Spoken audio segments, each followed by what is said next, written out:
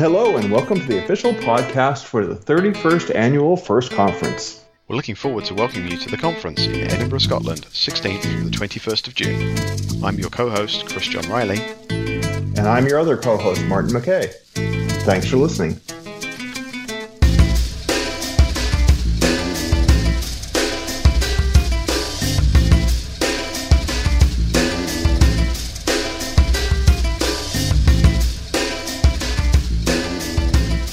This time on the show, we're lucky enough to be talking to the CTO of VMray, Ralf Hund. Welcome to the show.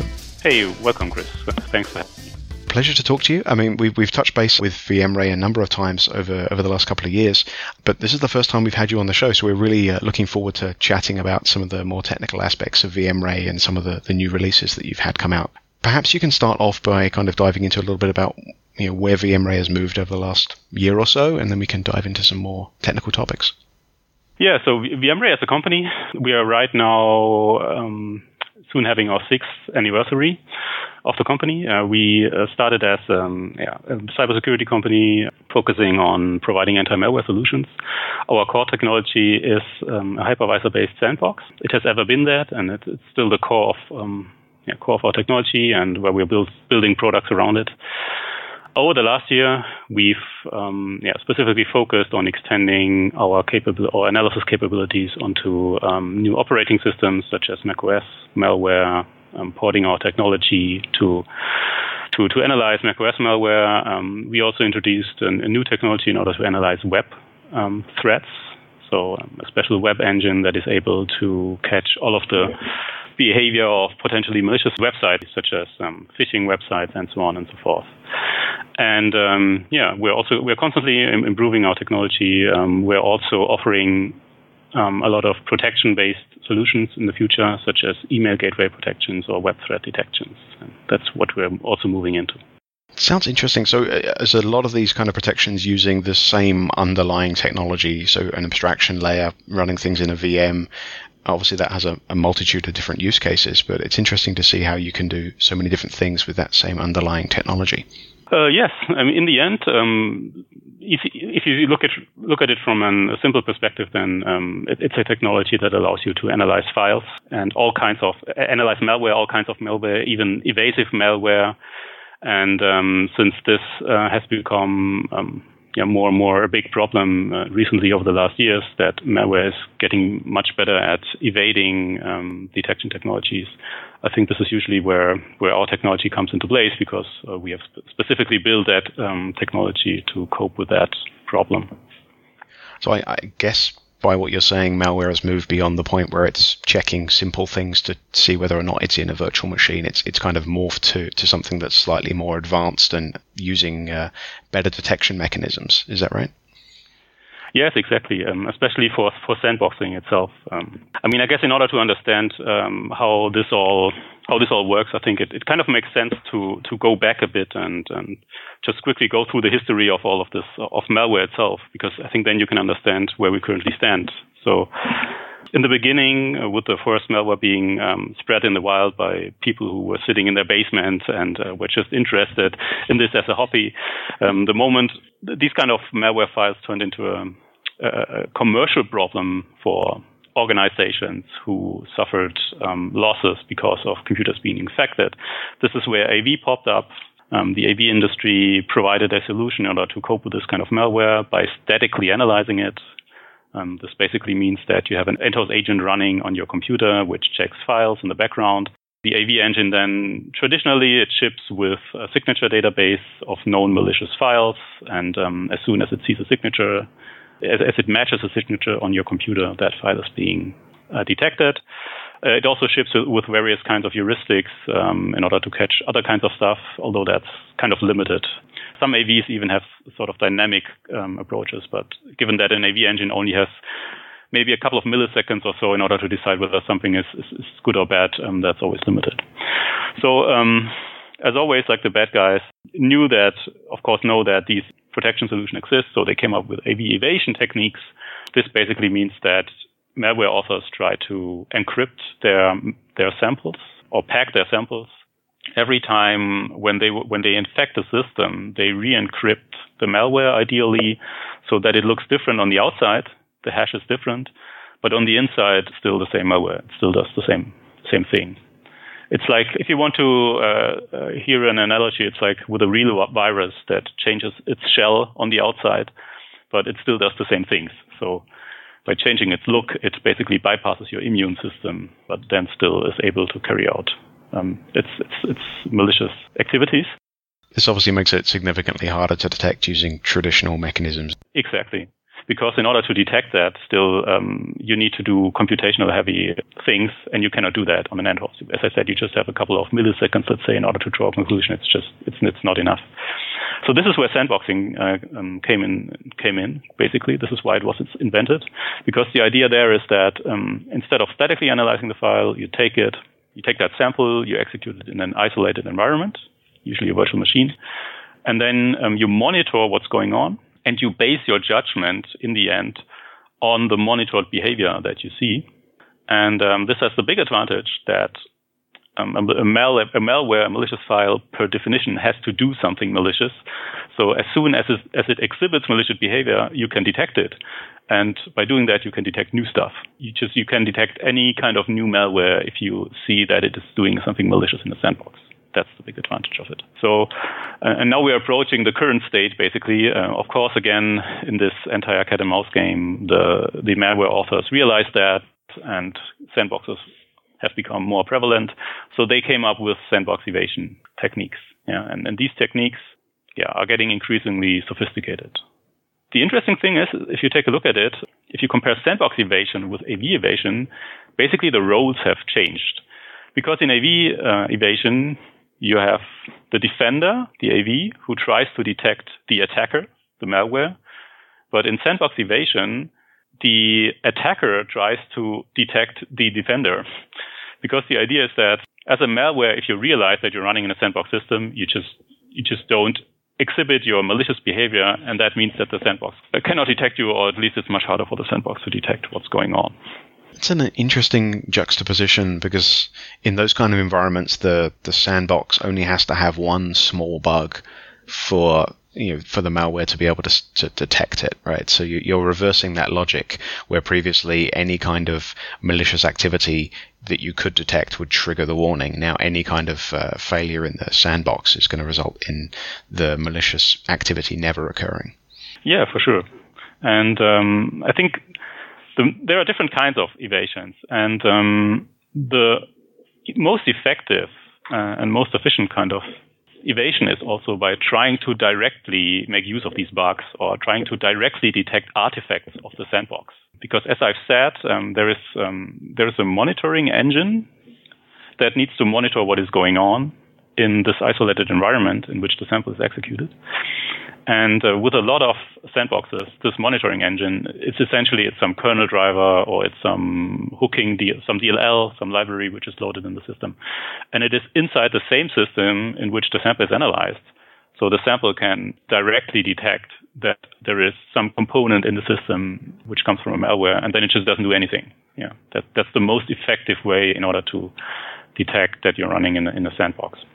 So looking at some of the more sophisticated malware, are you actually able to detect malware is trying to do something funny within the sandbox purely by looking at the kind of detections that it's trying to find, right? So if it's trying to look at all your hid devices to try and find correlation between what it's seen before in sandboxes, can you then use that to say, we don't know what malicious activity this sample is trying to do, but we know that it's trying to detect a sandbox, and that itself is a malicious activity? Exactly, yeah. That's still the big advantage that you have as a sandbox. So you can still detect that something that if a sample does exactly what you just described, so if it enumerates or processes and checks whether they match a certain string, because that is the string that a sandbox monitoring engine process has. If you see that, you can still say that this sample tried to detect a sandbox, and usually there are not a lot of benign use cases for this. Nevertheless, there are some though. So, for example, there is some legitimate software which uses anti-DRM code, so for copyright protection. Sometimes this also happens in these kind of scenarios, but it's less common. So, in general, if you see a sample that tries to detect whether it's in a sandbox, and then shortly afterwards terminates you kind of know what's going on. That's right. So with this constant cat and mouse of malware getting smarter about sandboxes, and obviously the sandboxes getting smarter, is this likely to ever end, or is this now the battle that we're going to be in for the next 5 to 10 years? There is a technology solution in the end, and this is exactly why also VMware was founded. It was the entire idea behind it when Carsten Willems, the other co-founder, and me founded the company. We both have a lot of experience with various kinds of sandboxing technologies. We developed several sandboxes, or were part of the development of several sandboxes in the past. And from all of that, during our PhD days, we basically came up with a new idea, which is that you analyze malware out of the hypervisor, completely out of the hypervisor. This means that the monitoring engine, it's not running inside the virtual machine in which you do the analysis. It's running on the outside, inside the hypervisor.